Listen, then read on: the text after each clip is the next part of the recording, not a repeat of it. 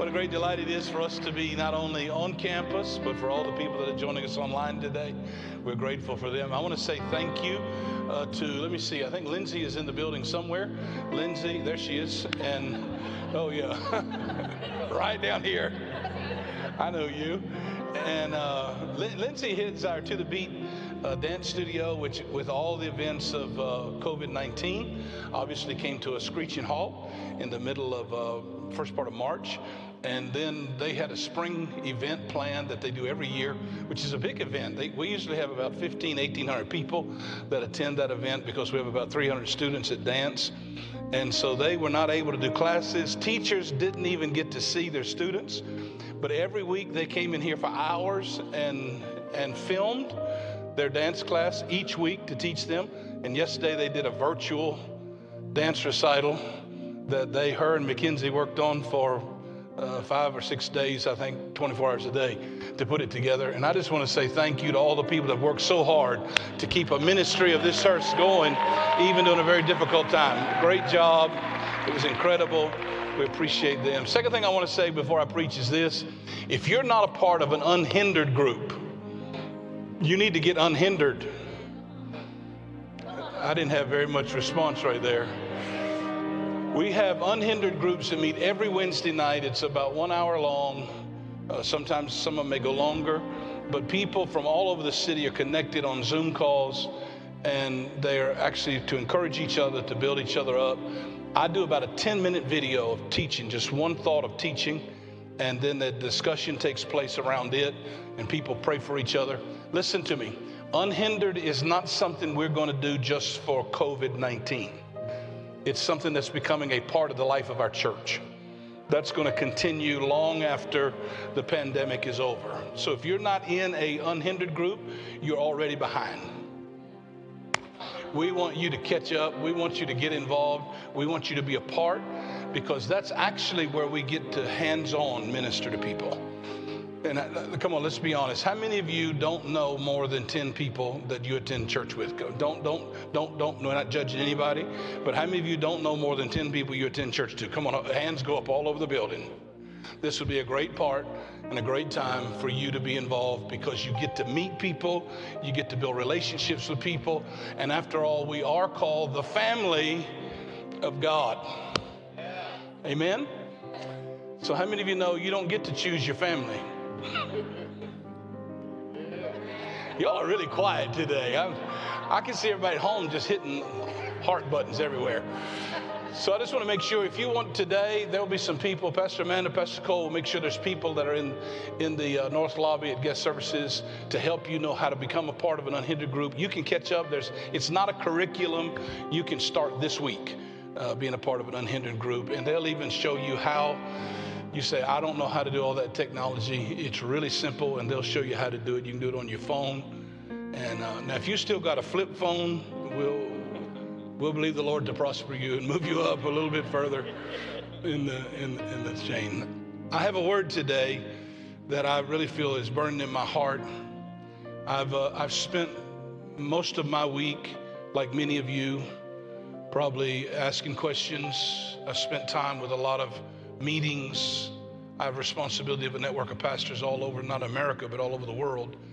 And I've had numbers and numbers of days where I've been involved in meeting with them, because I want to respond to the moment. Who would have ever known that when we set this series of messages, that the Holy Spirit would have so articulated things for us that we would, it's amazing how the Bible speaks to the issues of the day without you trying to force it to. We knew we would be in Acts chapter 2 for this time and period. And when we got here, the world just sort of took shape so that we could speak to it. God spoke to us about doing a series of messages called Live Pentecost. Because I think even for most people that attend a full gospel church, they look at Pentecost as an event or an occurrence or an experience that happens one time in their life, or maybe a couple of times in their life. When in reality, Pentecost is a way of the kingdom. It's how we live.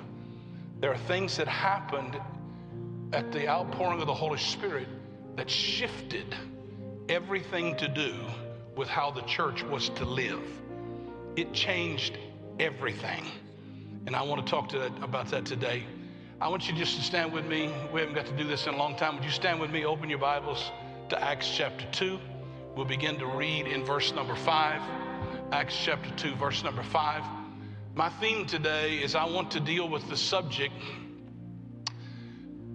the resurgence begins. The resurgence begins. It's time for there to be a resurgence of a full gospel, spirit-empowered, spirit-led, spirit-functional church in the earth. Acts chapter 2, verse number 5. If you're there, those of you that are at home, make sure you get your Bibles. Make sure you get your notepads. I'm going to go quickly today. I got a lot to cover. Let me ask you a question, please. We're friends, and I know we only been back in church together a couple of weeks, but have we been friends long enough that you'll give me a chance to talk about some things that might make us uncomfortable?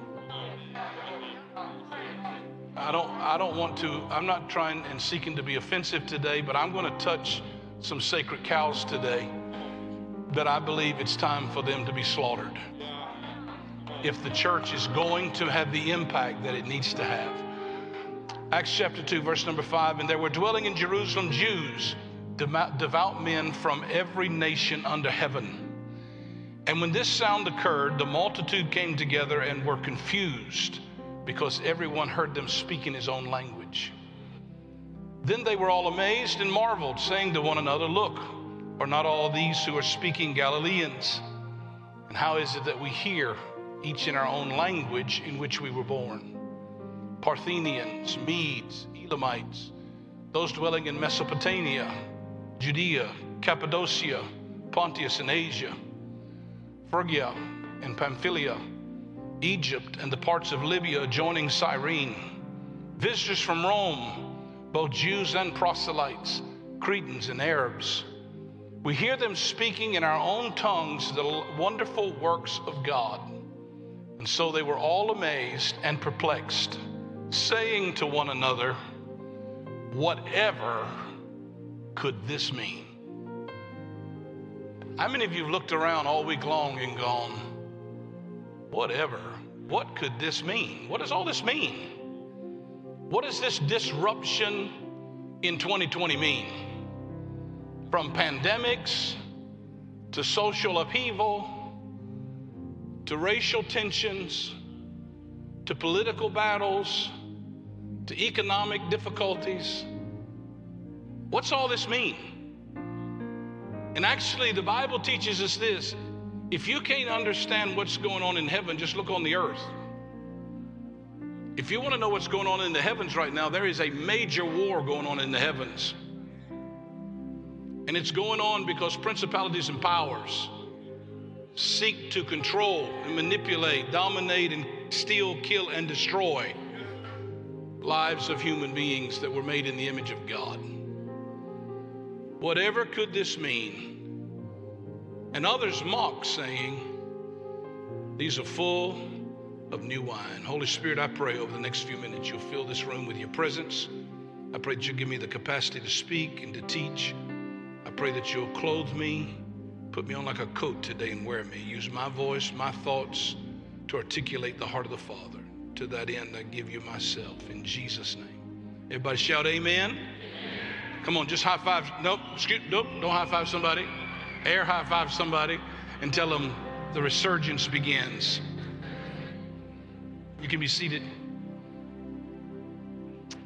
The word resurgence by definition means this. It means the rising again to life, or the coming again to activity, to functionality, or to a place of prominence.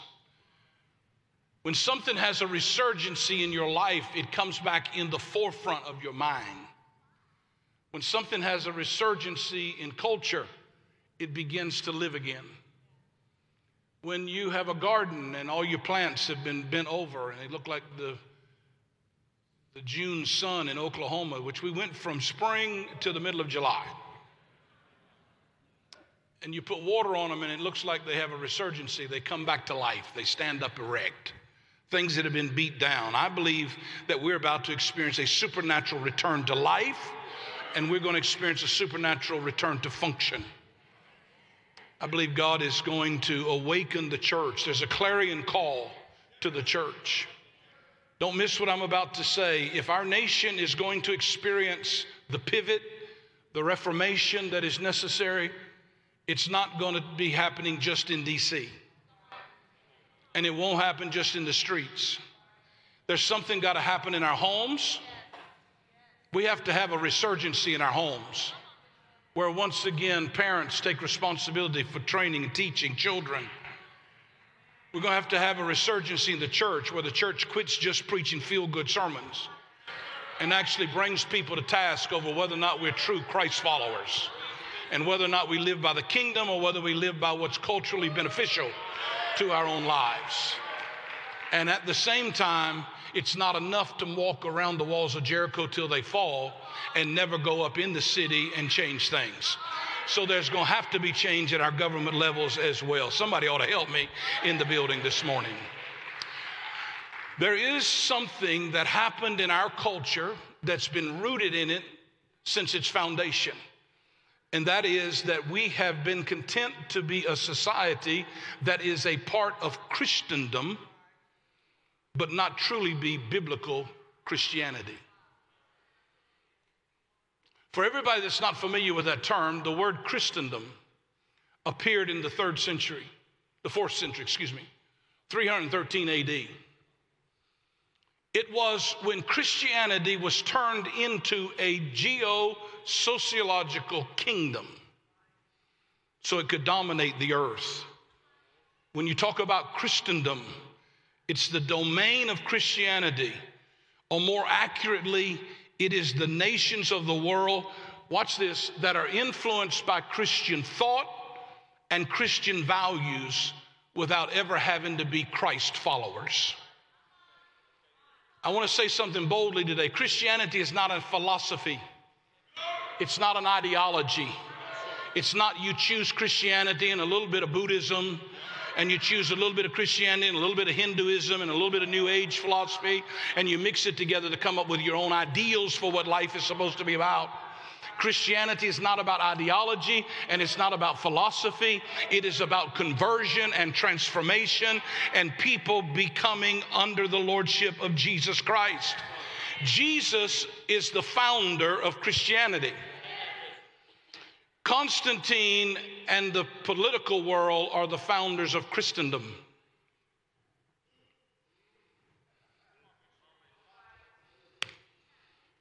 We today talk about things called the separation of church and state. We talk about that today because in the days of Constantine, in Constantinople, which is today Istanbul, when Constantine ruled, he put the church and state together. He decided that the way he would have the most power and the way we could rule the world the most was allow the church and the state to become one and the same. So therefore, we began to have national religions. We began to have things like the Church of England.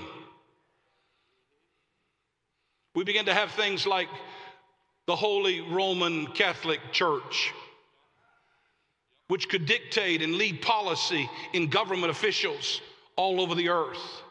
May I suggest to you, Jesus did not come to set up an earthly kingdom. He did not come to set up a social construct. He invaded every social and cultural reality of humanity, not in order to become a part of it, but in order to transform it and raise it to a higher place, and that is to the kingdom which he is Lord of. I want to say today, in America, Houston, we have a problem, because we have accepted a lie that has told us we are a Christian nation, when in reality we are a part of Christendom. We have the language of faith without the life of faith. We have the language of faith without the conversion to Jesus being the Lord of our life. Our allegiance is to our political alignments and not to a cross. And therefore, we would rather sing the national anthem than we would sing, "I would cling to the old rugged cross." Because at the cross, everything has to die in order to come back to life. What I'm talking about, ladies and gentlemen, is what Paul described when he wrote to Timothy these words. He said, there will come a group of people who have a form of godliness, but they deny its power. You end up with a culture where it becomes advantageous to practice aspects of Christianity. In other words, it's socially acceptable and beneficial for you to dedicate your babies, have them baptized when they're little, without ever really making a commitment that you're going to make your home a Christian home. But everybody wants to make sure their kids go to heaven in case something happens to them while they're a child. It's a farce. It's a myth. It is nowhere near what this Bible teaches us as the Christianity that Jesus came to bring. We choose to get married in churches that we've never met the founder of. We say we're standing before God to make commitments, and then we live as if God doesn't see anything we do. I ain't got no help in the building, but I'm going to preach to that camera because I know somebody at home is running around right now. We give money to charitable organizations so we relieve the guilt of our greed. Because in our culture, it's acceptable to have some flavors of Christendom. Ross Tathat, a writer for the New York Times, made this statement. He said, America's problem is not that it has too much religion or too little religion. It's that it's got bad religion, leading to the slow motion collapse of true biblical Christianity and making room for the rise of pseudo-Christianities that have been formed and fashioned after the mindsets of men. You call it, listen, we call it cultural Christianity, or you could call it American civil religion. It's anything that serves the purposes of making us a great nation. It keeps Christmas trees on public property. We hear our public officials refer to God without ever having to clarify what God they're talking about. And we feel good because our leader takes an oath with his hand on a Bible that potentially he may have never read. Somebody's got to say some stuff.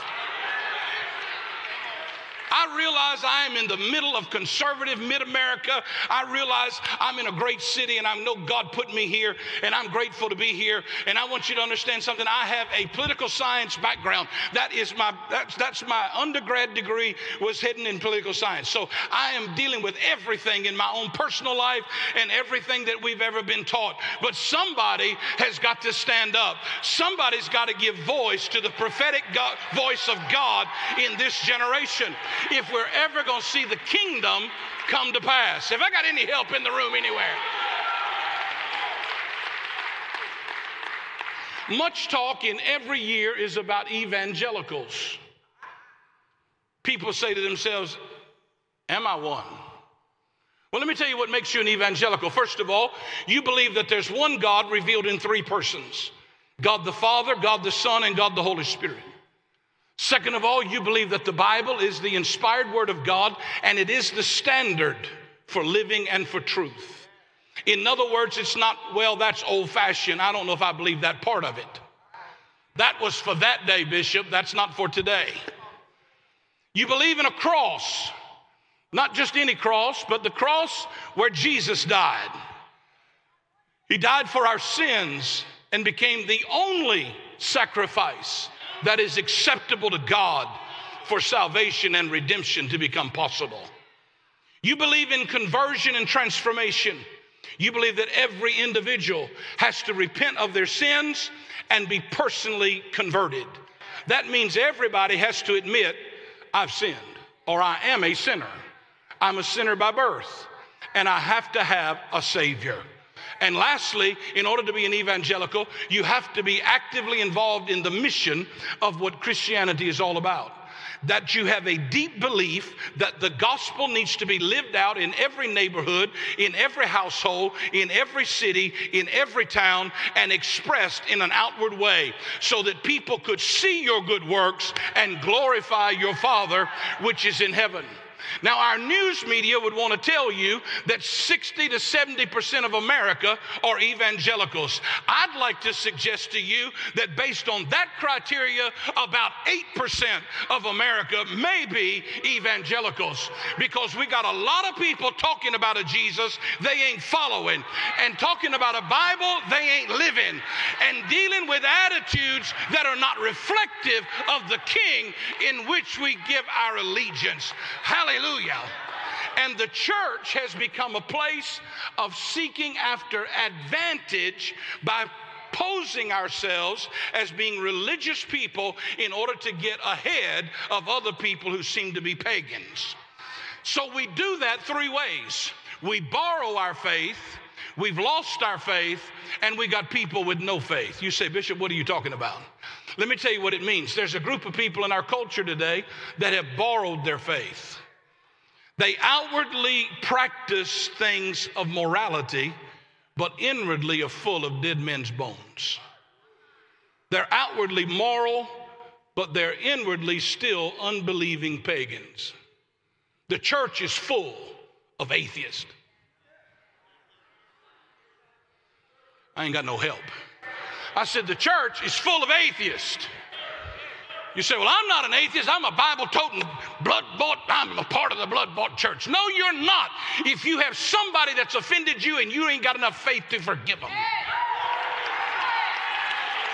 No, you're not.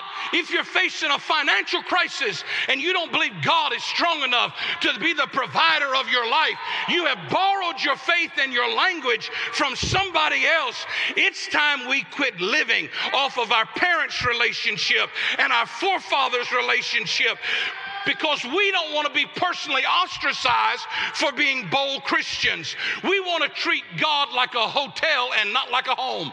I am calling somebody back to a place today where you don't borrow somebody else's faith.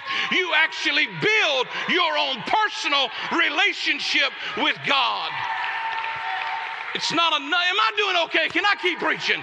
It's not enough to have heard about a God you never have encountered and experienced. So what happens if you spend a lot of time borrowing your faith? It won't be long that the outcome will be lost faith. In other words, inward conversion is not present, and then it becomes unrealistic to expect outward devotion. We get offended at people for behaving according to their hearts.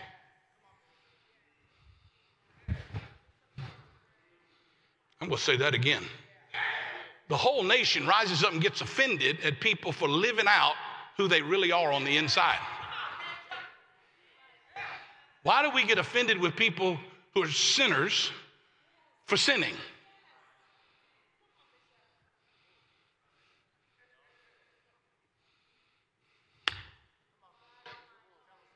Now it's about, in our world today, we've moved beyond borrowed faith. We've moved to lost faith. And now for us in America, it's not about faith in Christ. It's about spirituality. I've got spirituality. Well, so does Oprah and Tupac and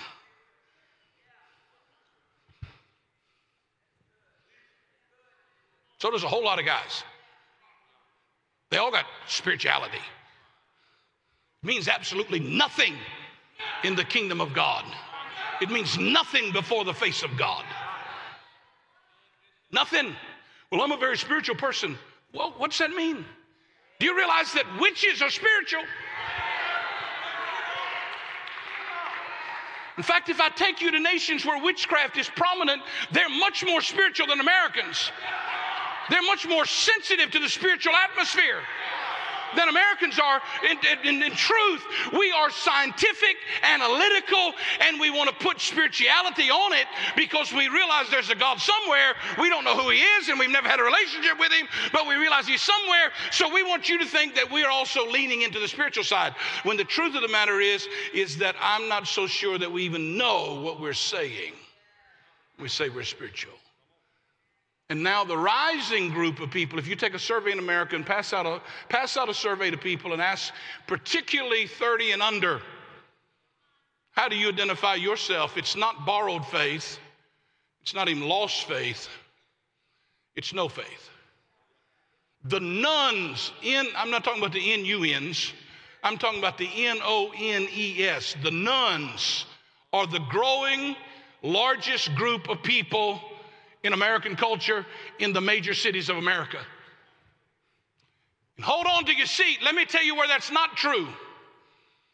The two places it's not true are the places that are most difficult for white Caucasian Americans to deal with. In young African American men, there is a rise in faith in Christ. In young white men and women, there is a decline in faith to nuns. In young Hispanic men and women, there is an incredible rise in faith in Christ. Can I say to you, I don't know, I say this stuff in pastors' meetings. I don't say this to our church. But do you realize in America, every major denomination, including the Pentecostals, would have been in decline over the last 10 years had they not counted the Hispanic churches and the black churches that are a part of them, because the Hispanic churches and the black churches are growing and the white churches are in decline because people have lost their faith. We better not be upset with immigrants. They are keeping us on track and keeping us calling on the name of the Lord. Somebody in the building needs to know it's time for a resurgence. It's time for the people of God to come back to life and live out their faith.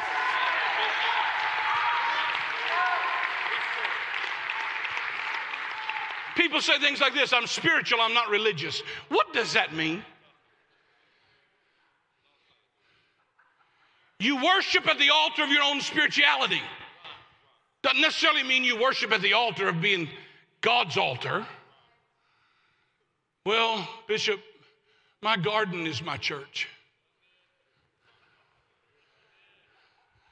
When I'm with my petunias and I'm with my lilac tree, I'm with God.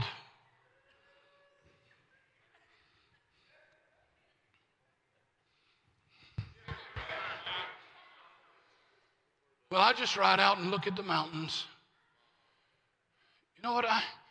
Kathy's got a beautiful flower garden. She loves them. I love them because she loves them. Right? I buy them because she loves them. I love her. But you know what? When I'm out there, I don't know that I'm having a godly experience. Especially if I'm having to carry soil and mulch and it's 100 degrees. I don't know if I'm having a real godly experience. I think sometimes it reminds me of what hell could be like, and I'm going, I don't want to go there. So Lord, thank you. Thank you for taking me to the flower garden today, because you reminded me why I don't want to go to hell. Thank you for that. You know, this isn't in the Bible, but I think in hell they're going to make people paint and they're going to make people wear double-knit pants. I think those are the two things that's going to happen in hell. That's going to happen for sure.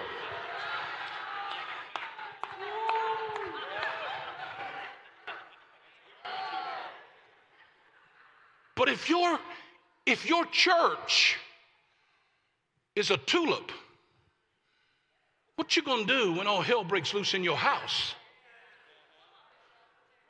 Who's the company of people you'll run to and say, I can't pray for myself? Can you pray for? I've been in a lot of gardens. I've never heard a tulip pray for me. It's never laid hands on me when cancer entered my body. It's never lifted my arms up when they were hung down. It never stood me up erect and said, boy, you are somebody and you can do what God called you to do. That took another human being. I had to recognize that I couldn't separate myself from the gospel, nor from the people of God, nor from the church of God. Today what we have is a lot of good works. We just don't have very much good news. There's a lot of talk about relationships, very little talk about repentance. There's a lot of talk about institutional sin, but nobody wants to talk about personal sin. Everybody wants to get in the streets and repent for the sins of America. Nobody wants to get next to their couch and repent for their bad attitude and their jokes and the things they've said about people. I ain't got no help, but so help me if there's breath in me, I'm going to preach today. People say, don't talk to me about the gospel, just show it to me. And I want to say to you, there's only one problem. Because the gospel is an announcement. If I can't talk to you about it, I can't tell you about it. I can't even show it to you. Because the gospel is not a philosophy. The gospel is an announcement. God sent his son to become a man, to take our place, to die for our sins. He was buried and he rose on the third day. He was seen by many people. He's ascended to heaven, and now he's sitting at the right hand of God the Father, making intercession for you and I. It's not something that we have to do. It's something that's already been done. It's an announcement that God did what I could not do so I could become what I could never have been on my own.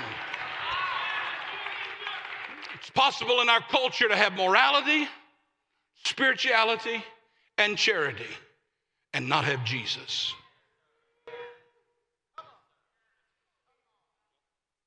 In fact, there are some pagans I'd rather do business with than some Christians.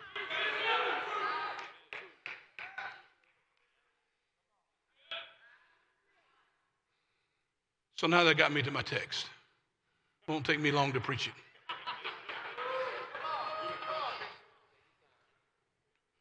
It's what's happening in Acts chapter 2. It's what I'm crying for today.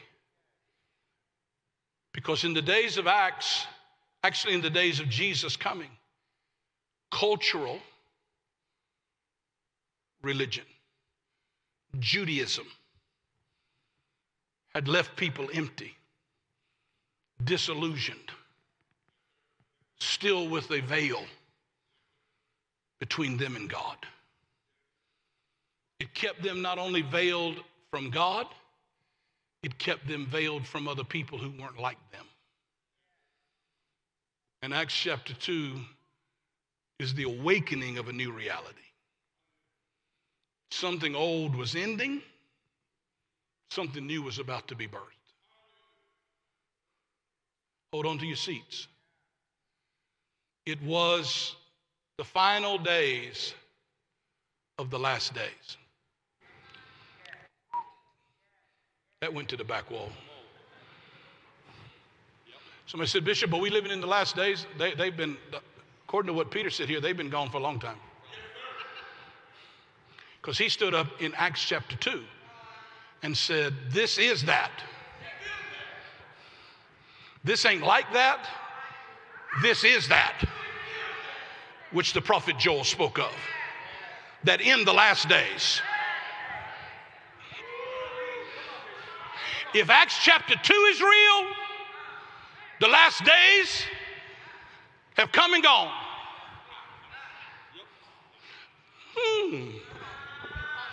I realize there's some folks that's made $1 million in the last 3 weeks preaching sermons about the coming of the Lord. Got everybody looking to the eastern sky, wondering what's going to happen. Listen to me. There's a mass difference in the Bible between last things and last days. And most of the time we take our references to last days to mean last things. When Peter said, this is that, and in the last days I'll pour out my spirit, here's what he was saying. In the last days of the old covenant, there's going to come a moment when things transition and everything shifts. We're going to move from an old covenant relationship of law and order and making sure you cross your T's and dot your I's. And if you don't perform right, you don't get in. And it's going to be very segregated. It's going to be very exclusive. It's going to be Judaized only. But in those last days, I'm about to make a shift. I'm going to move from what you can do for God to what God is going to do for you. I'm going to move away from being isolated to one group of people to where I'm going to pour out my spirit on all flesh. and I'm going to break every barrier you ever built to separate me from my people, whether it be gender-wise, whether it be generational, whether it be religious, ethnic, it does not matter. I'm going to break down the walls that you have built up. For he, Colossians chapter 2, he has become our peace, who has broken down every wall of hostility that was built up between us. Am I doing all right? Can I keep going? So he said, the way you'll know the last days has begun is they will begin to speak with a new tongue. Interesting, Acts 2:4 says they began. Somebody say they began.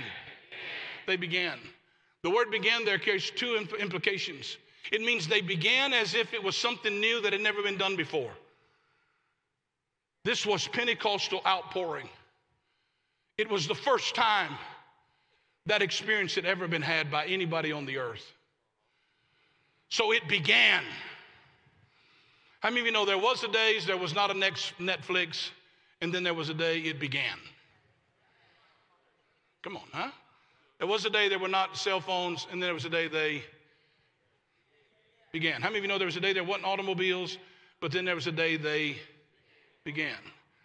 So the word began there means the first of something that started that had not existed before. They began to speak with other tongues. But it also carries this implication. Not only was it the first time, but it was the start of something that was to be afterwards repeated and continued indefinitely. It began so it could keep continuing. In other words, for all the people that believe, well, it was just for those guys that day in order to prove something in Jerusalem, that's not what that word even means. It means it began with them, but it was going to be continued out through generations and generations. Why? Because Pentecost was meant to be lived, not just experienced as a one-time event. It was supposed to be continued. What started in them that day, this shift, I ain't got no help, let me try it over here. This shift that took us from this old into a new, this last days movement that started on the day of Pentecost into a new covenant relationship. He said it was to be continued out for generations as long as there's people on the earth. So here's what happens when it continued. Write this down quickly. Those of you at home, make sure you take these notes. Write this down. First of all, he said, and there were in Jerusalem devout Jews from every nation on the earth. Everybody shout, every nation. Come on, say it one more time. Every nation. The word nation there is the word ethnos. Ethnos. Literally what he was saying is there were people in the city that day from every ethnic identity from all over the known world. So what does that mean? That means at Pentecost, the gospel went public. That's why the Jews were so frustrated, because now it was no longer theirs only. God went public. He went beyond the closed room of an inner circle of people praying, because the tendency of anybody that has an experience or what they believe is something that gives them an advantage. The tendency is to want to keep it private. And God said, this can't stay private.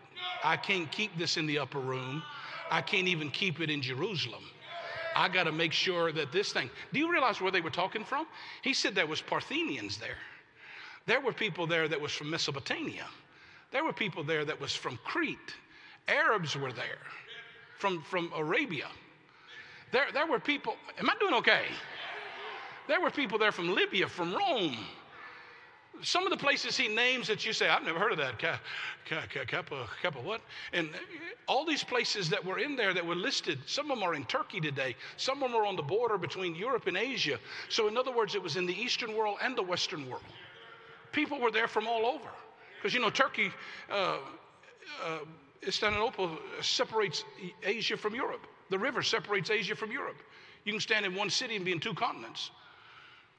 when you realize that, there were people that were from the known world. That was the known world of that day. They were all there. And Jesus pouring out his Spirit on all flesh. That means dark-skinned flesh, because some of them were from Libya and some were further south. That means European flesh. That means people that don't look like me even. He said, I'm not going to let this thing be private. I'm taking it public. If you're going to live Pentecost, you can't live this thing privately. You got to take it public. It's got to be for all flesh. That means the kingdom was meant to be diverse. It's from every nation. How many of you know the original commandment given to man? Genesis chapter 1. We lean into the commandment about we're going to have dominion. Let me tell you what comes before dominion. Fruitful, multiply. What's the next one? Fill the earth. Fill the earth. God's intention was that his representative called man, who's the only thing that he made that bore his image. Your trees bear his creative capacity, but your trees don't bear his image. I ain't got no help. The mountains are beautiful, but they don't bear his image. The only thing he said that bore his image was mankind. And he said, the only way I'm going to be represented in the entire earth is for me to put man everywhere. That's why he's going to have to be in China and Afghanistan, and have to be in Kenya and Uganda and South Africa and America and Canada and down in Colombia and Peru. I'm going to have to put man everywhere, because in order for my image to be in the earth, the only way my image can get there is for people to get there. By the time we reach Genesis 6, man's become so wicked that God's upset. He decides, I'm done with this creation. He wants to destroy it, and then he thinks and says, I can't do that. So he creates a family, 8 people, 8, the number for new beginnings. 8 people go into an ark of safety, and God wipes out the earth with a flood. I can leave this for you to pawn on and think about. We'll come back to it later. Who was taken and who was left? Because that's the big deal about us. Truth of the matter is, Noah was left and everything else was taken away. When you get in the ark of safety, you don't have to worry about what goes on in the earth. You can be Israel living in a land of Egypt where you're slaves. But if you're in Goshen and God decides to curse Egypt, it won't touch Goshen. If you're Noah and have a covenant with God, it can flood the whole earth, but it won't touch inside of your ark. The key is, what ark are you in? Because if you're in Jesus, everything out here can't affect where I'm at.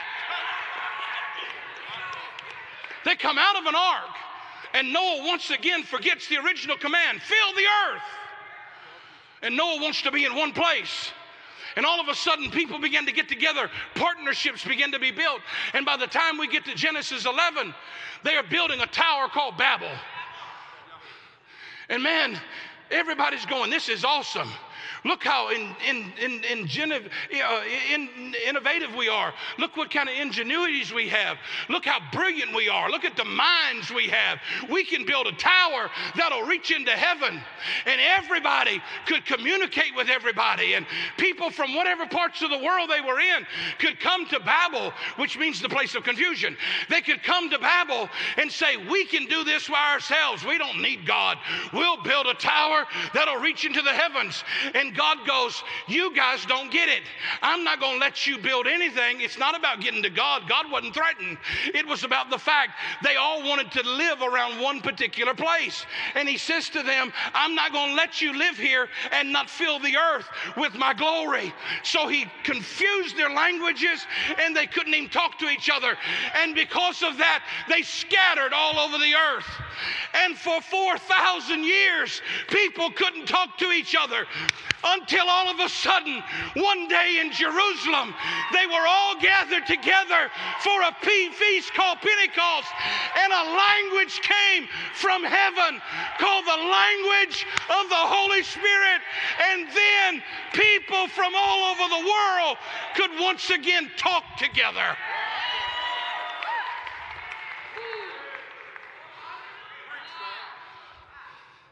Every nation. Isaiah chapter 2. Isaiah prophesied about the coming kingdom.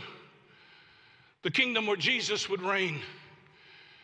The kingdom where Jesus would sit as judge over the nations. He would adjust everything that needed to be adjusted.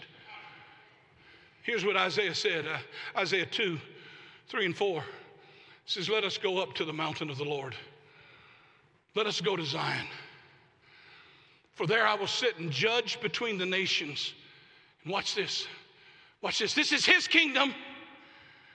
And in that place where I reign, men will beat their swords into plowshares and their spears into pruning hooks. In other words, in my kingdom, everything that man uses as a weapon against another man will be turned into an instrument to benefit him, not hurt him. In my kingdom, my people don't take up swords against people. They try to empower people to make them more fruitful. I ain't got no help. But every time we demonize somebody, we cut off the opportunity to represent his kingdom or to be influential in their life for the kingdom. We tend to demonize our enemies. If they don't look like me, act like me, talk like me, do like me, then they are the enemies of me personally. So therefore, I have to find a way to demonize them. They don't understand me, so we demonize them. They're not like the neighborhood I live in, so we demonize them. Listen to me. Jesus was not merely a friend to sinners. I hear people say this, well, Jesus was a friend to sinners. No, that ain't what the Bible says. To be a friend to somebody means you respect them or you're respectable, and maybe you treat them with some kind of kindness. That's to be a friend to somebody. But he said he was the friend of sinners. That means he wasn't just kind to them. They loved him, even though they had not yet chosen to follow him. That means they considered him their friend. I wonder what would happen in the church world if every believing, full gospel Pentecostal person began to start saying, I just don't want to be friendly towards sinners. I want to come to a point where sinners believe I am their friend because they can trust me, talk to me. They can bring me their problems without having to listen to a sermon and realize that I'm not going to try to fix them. Sometimes I'll just show them compassion and let them weep on my shoulder and say, I don't know what you experienced, but I love you and I hear you and I feel for you. In America right now, we don't need a new law. We need some empathy. We need some compassion. We need people who'll say, I will listen. And when we listen, then we can bring healing. Every nation. Next verse is this. I'm almost done. And when they heard them speak, they became confused. The literal meaning is this. The day of Pentecost caused people to get stirred up. They were in an uproar. Do you know what? Revelation can often be disruptive.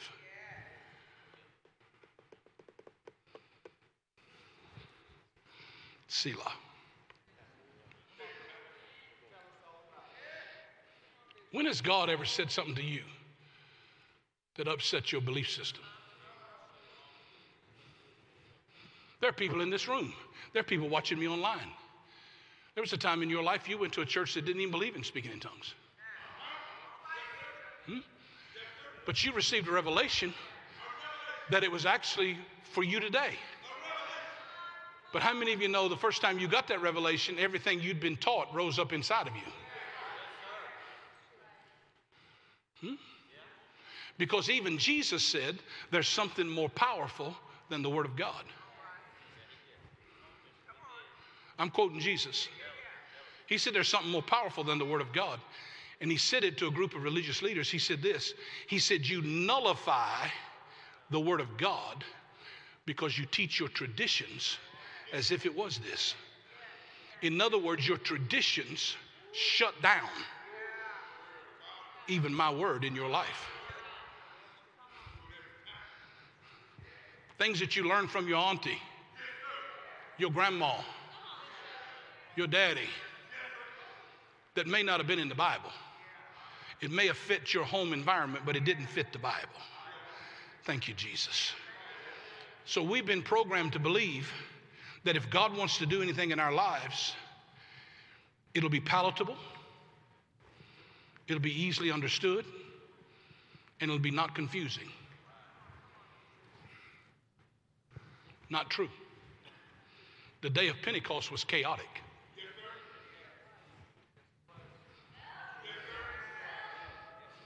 Listen, I want to make something very clear. I don't believe in violence. I don't believe in looting. I don't believe in tearing up other people's property in order to prove how much I'm angry. That's not biblical. It's not godly. But if you don't think the disruption in our culture today is a sign that God's trying to talk to us, if you think this is just some people somewhere that got aggravated, you have missed the whole story. Because actually the disruption and the confusion and the chaos, I believe, is because we're experiencing another outpouring that God is trying to say, I want to awaken my church. I want them to stand up. I want them to quit being cultural Christianity. I want them to once again start walking under the name of Jesus, interceding, praying, taking their place, unmasking principalities and powers, knowing how to stand in a place of prayer without praying little 3-minute prayers. Jesus, bless me, bless my family, bless my kids. But they really go to war saying in Oklahoma City, this spirit is coming down. This principality is coming down. It won't be here. It is going to be chaotic, but the results of it is it's going to be powerful.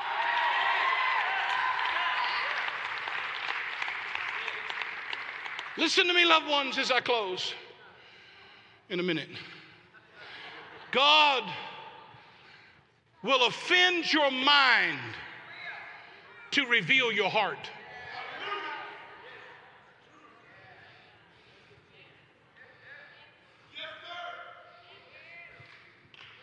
He will offend your mind to reveal your heart. That's what happened to Isaiah in Isaiah 6. He said, in the year King Uzziah died, I saw the Lord. He said, man, I'd love to say, whoa, what's be glorious to be in a worship service, actually leading, and we see the doorpost shaking, the glory of God coming, filling the auditorium, angels singing, holy, holy, holy. Isaiah saw all that. And when he saw it,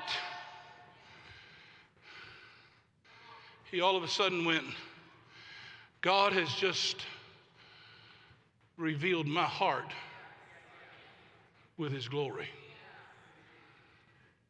Because here's what Isaiah said when he saw it. And when I saw God in all of his fullness, I recognized I'm a man of unclean lips. Do you know what he's saying? He's saying my lips are the expression of what's in my heart. So what I found out is I've been a prophet for 25 years. But I got an unclean heart.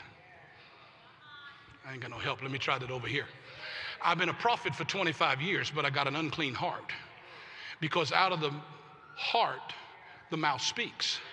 So when Isaiah said, I got unclean lips, it was a sign he had an unclean heart. Because he was saying, there are even people that I've been sent to, I don't even like them. You say, that's not in the Bible, is it? Well, go read Ezekiel. Go read Jeremiah. All of them said, I don't even like the people you sent me to. I don't even want to go talk to them. I hope you do kill them. And God said to Ezekiel, before you prophesy their doom, you go sit where they sat for 7 days. Shut your mouth. Don't say anything, because I'm going to offend your mind to reveal your heart. Go sit down, Ezekiel. Go sit down in the neighborhood that you're criticizing. Go sit down in the homes you're making fun of. Go sit down in the schools that you think aren't like they are. Go sit down in them for 7 days. Put your kids in them. And then after you've sat there for 7 days, I will so change your heart that when you stand up to speak, out of your mouth will come a prophetic word that says even dry bones can live again, because there's a river that's going to flow from the throne of God that brings healing to all the nations. Is anybody helping me in the building?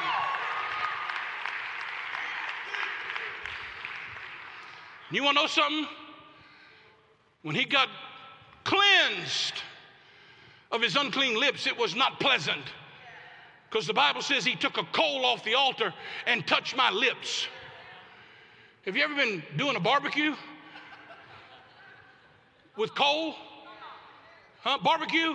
You know what I'm talking about? You get a bag of charcoal. Go today. No, don't do it. Don't do it. No. Somebody's going to take that as the word of the Lord. Don't do it. But just imagine it. Go get your barbecue grill. Put your bag of charcoal in there. Light it up. Get the fire going really hot. Get the charcoals white hot. And then lift them up off there and put them on your lips.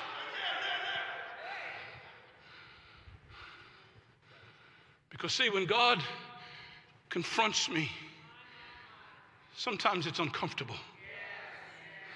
It's confusing. It can be even chaotic. God, stir your church. Move us from having a form of godliness to having the power of God. And the last thing, I'm done. Come on, team, just come out here. The Bible says they were amazed and perplexed, saying, whatever could this mean? Sir, just start playing. I want to ask you a question today. A resurgence is coming. It's coming. There is a river of God going to flow in the earth. In fact, America is the one that probably ought to most desperately, the Western world ought to most desperately cry out for it. Because we're the ones who have wanted to be in social and political power more than have spiritual power. If we had a mighty army and a good economy, we didn't even care if we had weak churches. Because after all, our tradition teaches us to go to church on Sunday, whether we're saved or not.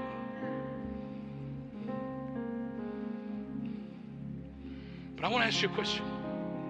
I want to ask every person at the gate today. Have you quit asking questions? Have you lost your sense of curiosity? Have you stopped asking in your prayer time, God, what's this mean? What are you trying to say to me? What should I be seeing here that I'm not seeing? I'm afraid we are no longer inquisitive. But having trained leaders for 35 years, here's what I know. People who ask questions grow.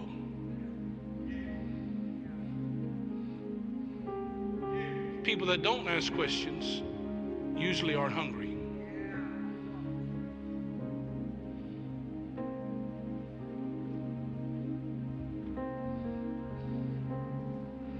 For all of you that hire people, I'll just give you a secret. If you ever interview somebody, listen to me. You don't want people to be a part of your company for the answers they give you. You want to hire them for the questions they ask. That's why when I interview people, I quit asking them, do you believe in this, you believe in that, you believe in this? I wouldn't interview them if I didn't think they'd fit our company DNA. But I sit in a room and I listen to find out what questions they ask, because their questions reveal where their heart is. If their first question to me is, how much money am I going to make? Then I know what they're after is a job and money, and they don't care whether I succeed or anything else succeeds. They're not even after growing their talent or their skill. But if their first question to me is, what opportunities will be presented to me for me to continue to grow? It reveals something about their heart. This crowd in Acts 2 in Jerusalem, you know what some people did? Some people said, oh, that's just a bunch of drunks. I ain't paying attention to that. I got my religion. I got the temple. I got the synagogue. I got 3 feasts a year. I got Passover. I got it. That's a bunch of drunks. I don't need that. But there's some people who said, this means something. I don't know what it is, but it means something. What does it mean?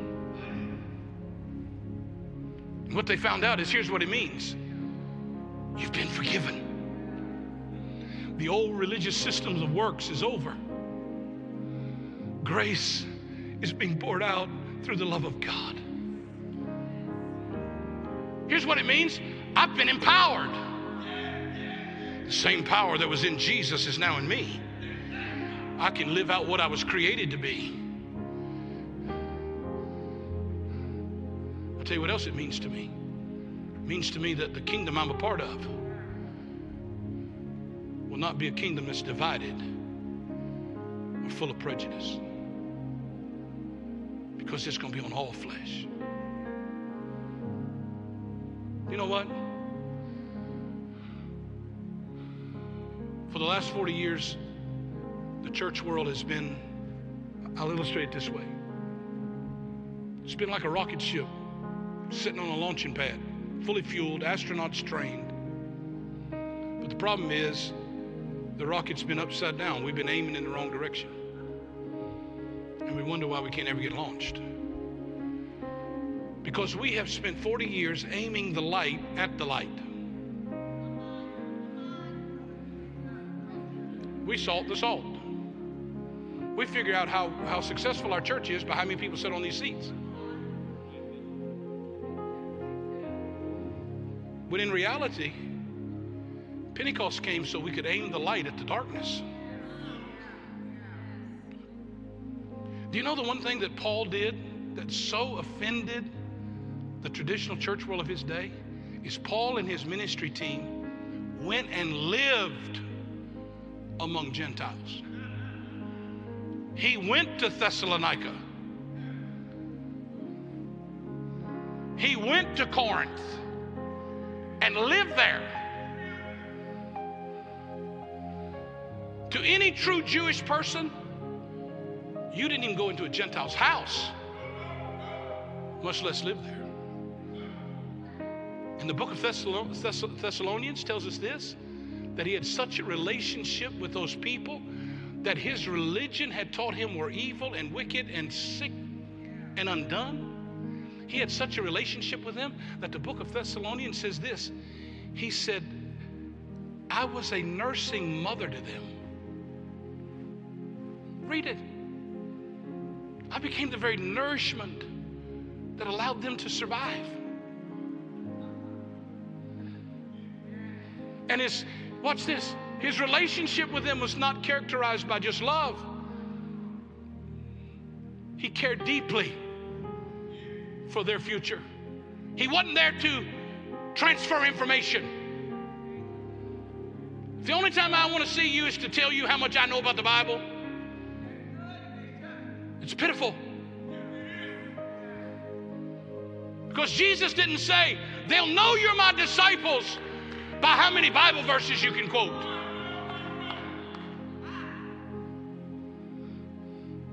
He said, they'll know you're my disciples by how deeply you love people. Jesus didn't do that. Jesus didn't seek to establish a new synagogue or a new way of worship. He didn't try to be seeker-driven.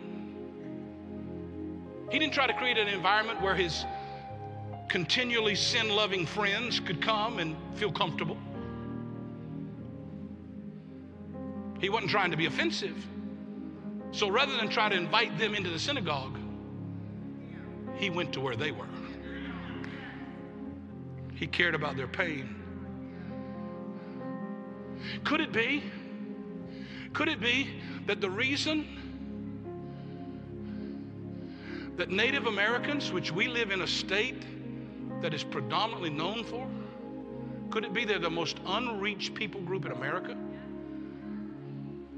Because we've wanted them to come to our churches, but we've never been willing to go to their places, to sit where they sit.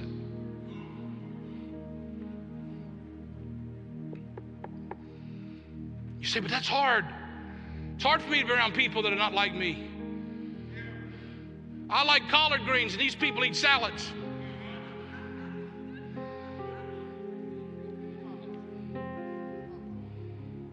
I know it's not comfortable. And I know sometimes it's messy. But Peter stood up that day and said, you want to know what this means? It means that this gospel is going to be set down in the midst of a crooked and depraved generation. Stand with me. Just a moment, I'm going to give you an opportunity to worship God with your giving. So I'm going to ask you to stay with me. Those of you online, stay with me. But right now, I'm going to invite you to do what I'm going to do. And that is to say, Holy Spirit, what you began was meant to be continued. And I pray that there will be a resurgence. There will be a coming alive again. There will be a functionality again of the power of your Spirit. Not just on Sunday morning, but when I'm at work, when I'm in my neighborhood. I'll let you break down all the barriers. And yes, it may be chaotic, and yes, it may be uncomfortable, and yes, it may be messy, and yes, we may not get it right. If further we go in Acts, you find out they didn't get it right all the time. And traditions die hard. This same Peter that day who preached to everybody ended up being sent to Cornelius' house, who was a Gentile, and he said to God, I'll never go. His traditions were so strong, he told God no. If we'd put it in modern vernacular, Peter said this, it'll be a cold day in hell before I go to that man's house. And God had to say to him, Peter, what I call clean, don't you ever call unclean.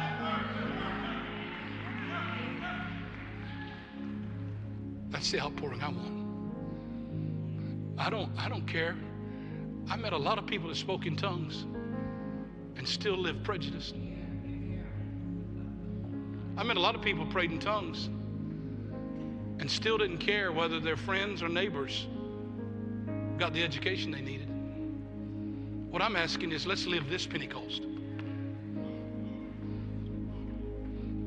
Let's don't join ourselves to an empire that just has Christian values but doesn't have the Christ who invented them. Let's let Jesus be Lord of our life. Come on, would you lift your hands, your voices all over the building? We're going to sing in just a moment. For 30 seconds, I just want you to pray. Come on, I want you to pray out loud. I want you to say, Holy Spirit, will you come like you did on the day of Pentecost? Would you fill me today? I realize I've gone long today. I don't mean to, but I had to finish what was in my heart today. Come on. God, I want the Gate Church to be a church that reflects Pentecost. I want us to know how to take our place. I want us to know how to stand in the power of your Spirit. Come on. God, I thank you that you're restoring by the Spirit the ability for us to speak the language of everybody you call us to. We'll speak the wonderful works of God.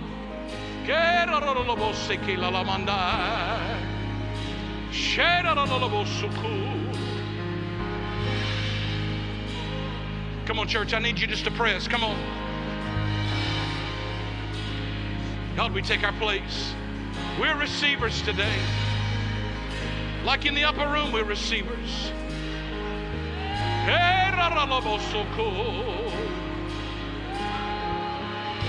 Pour out your Spirit, Lord. Pour it out in me, oh God. Pour it out in me, oh God. Keep pouring, keep pouring, keep pouring. Keep being filled. Keep being filled. Because this is a move. Mountains are still being moved. And strongholds are still being loosed. Yes. To God we believe. Yes, we can see it, that wonders are still what you do. Bodies are still being raised, and giants are still being slain. Yes! And God, we believe, yes, we can see it, that wonders are still what you do. We are here for you. Come and do what you do. We are here for you. Come and do what you do. We are here for you. Come and do. 'Cause we need a move. Yes, Lord. We need a move. Yeah, we need a move. We need a move.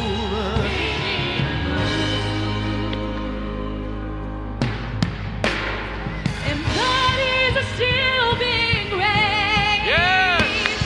And giants are still being slain.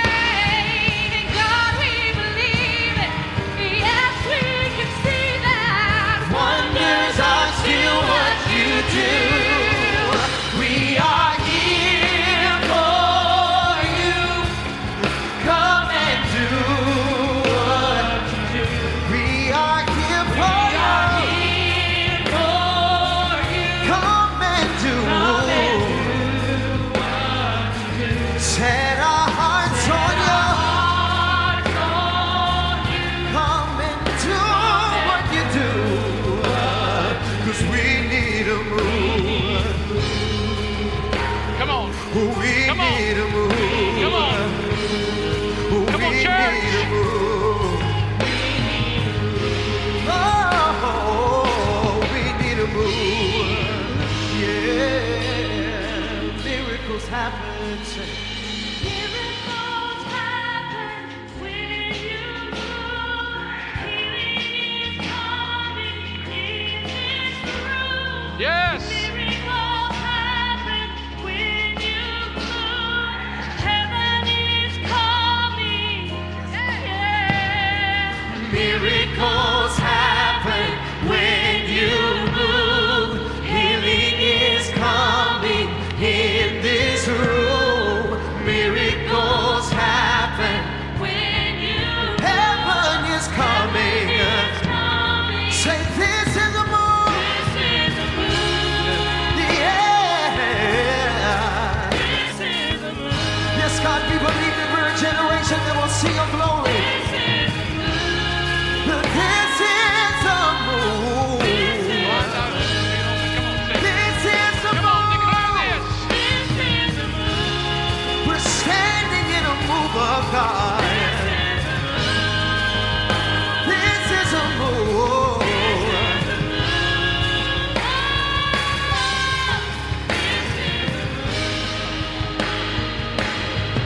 Say body, say Bodies are still being raised. Come on, declare this. And giants are still being slain. And God, we believe it. Yes, we can see that. wonders are still what you do. We are here for you. Come and do what you do. We are here for you. Come and do what you do. Set our hearts on you. Come and do what this is a move. Oh, this is a move. I believe giants are still being slain. There's no mocking voice that mocks your life, mocks your home, mocks this nation like a Goliath did David. That God doesn't have the power and he doesn't have the people who are empowered to get on the battlefield and say, you are not going to control our world. You're not going to control my life. You're not going to control my family. You're not going to control my city. You're not going to control my nation. Jesus is Lord. I declare his lordship. I declare his power. I declare his grace, his anointing. You may not have anything but 5 smooth stones and a little slingshot, but with God, it's enough. You may feel like I am a little insignificant nothing in the face of this battle, but I'm telling you, David, pick up your stones. Run at your giants, and don't run at him with your mouth closed. Run at him with your mouth open and say, you come to me with a sword and a spear, but I come to you in the name of the Most High God. Pentecost is happening. It's happening. I'm getting ready to open these altars in just a minute. Pastor Amanda's coming to receive and let everybody know how to give. Listen, I believe there are people going to linger here at this altar. I want to sing that again. I just believe we need a fresh outpouring. And I realized, listen, I knew this, and I'm not going to push overtime. I'm not going to push overtime. Today's longer than we intended, way longer. I didn't know where in the middle to cut this sermon. Bring it back next week. I'm just being honest with you. But I recognize we've been through 10 weeks of people doing church on their couch, in their pajamas maybe, for an hour and 5 minutes. But we're at a moment in our nation where we're going to have to say, I got to get myself out of my spirit of lethargy, slumber. I got to wake myself. Because Jesus said this, while they slept, an enemy stuck in and sowed tares among the wheat. We're not going to sleep. We're going to awaken ourselves. Are we in agreement? In Jesus' name. So for all of you that prepare to give today, Pastor Amanda, come on. All of you that prepare today, she's going to give you instructions. We're going to bless you. And for those of you that want to leave, please know you're free to. You are not being judged in any way. But if you're in the building today and your relationship with Jesus is on borrowed faith, or your relationship with Jesus is that maybe you lost your faith, or maybe you are here and you have none whatsoever, and you say, I want to begin a relationship with Jesus. As soon as we receive our offering, our altars are going to be open for prayer. People are going to come that may be suffering physical ailments, have marriages that need to be healed, looking for a job. We want to agree with you and pray with you. We're going to obey social distancing rules. We'll only touch you as you desire to be touched. But we will agree that God's power will touch your life. So when she finishes receiving and releases the congregation, I want you to know these altars are open. Prayer teams, when she receives the offering, would you then please move in place? I want you to know I love you. I hope you join me Wednesday night for an unhindered group. I get to talk to you again. And next Sunday is going to be a powerful day, because next Sunday we're going to talk about our sons and daughters. Something about this that's powerful. Amanda? What an incredible message today, Bishop. Thank you so much. Yeah, give it up, give it up. Don't forget this week is Bishop's birthday. Well, would you just get your tithe and offerings together? There's some unique ways we're doing things right now. And one of them is that as you're giving by envelope, we prefer that you would just go ahead and drop it with an usher or a host at the end of our service towards our back doors. We're not bringing our offerings to the front right now. We are bringing them as we leave. Also, if you want to give by text, you can give by envelope, whichever way is best for you. Would you just lift your offerings before the Lord, no matter how you gave, even if you got your phone today, if you're giving online, just whatever way it is that represents it for you and your family. We're just going to bless you today. We just speak the favor of God upon you today. We just thank you that as you bring your offering before the Lord, Lord, that God is opening up his windows of heaven over your family. I thank you today that he is increasing your ability to do wise things on his behalf. Thank you today that he is giving you ideas and creative thoughts. Thank you that he's bringing favor on the job. Thank you he's bringing jobs and better jobs. Thank you for increases, checks in the mail, things that are happening that are unusual, that cannot even be anticipated or coming forth as a result of this seed. Now, Lord, let it be planted in fertile soil and let it harvest the 100-fold in which you have guaranteed to us. And we give it because we're in love with you. We put you first in all we do. In Jesus' mighty name, amen and amen. We bless you. We speak the grace of God over you this week. We're looking forward to connecting with you again at one of our live stream services or our unhindered groups. See you next week. Have a great day.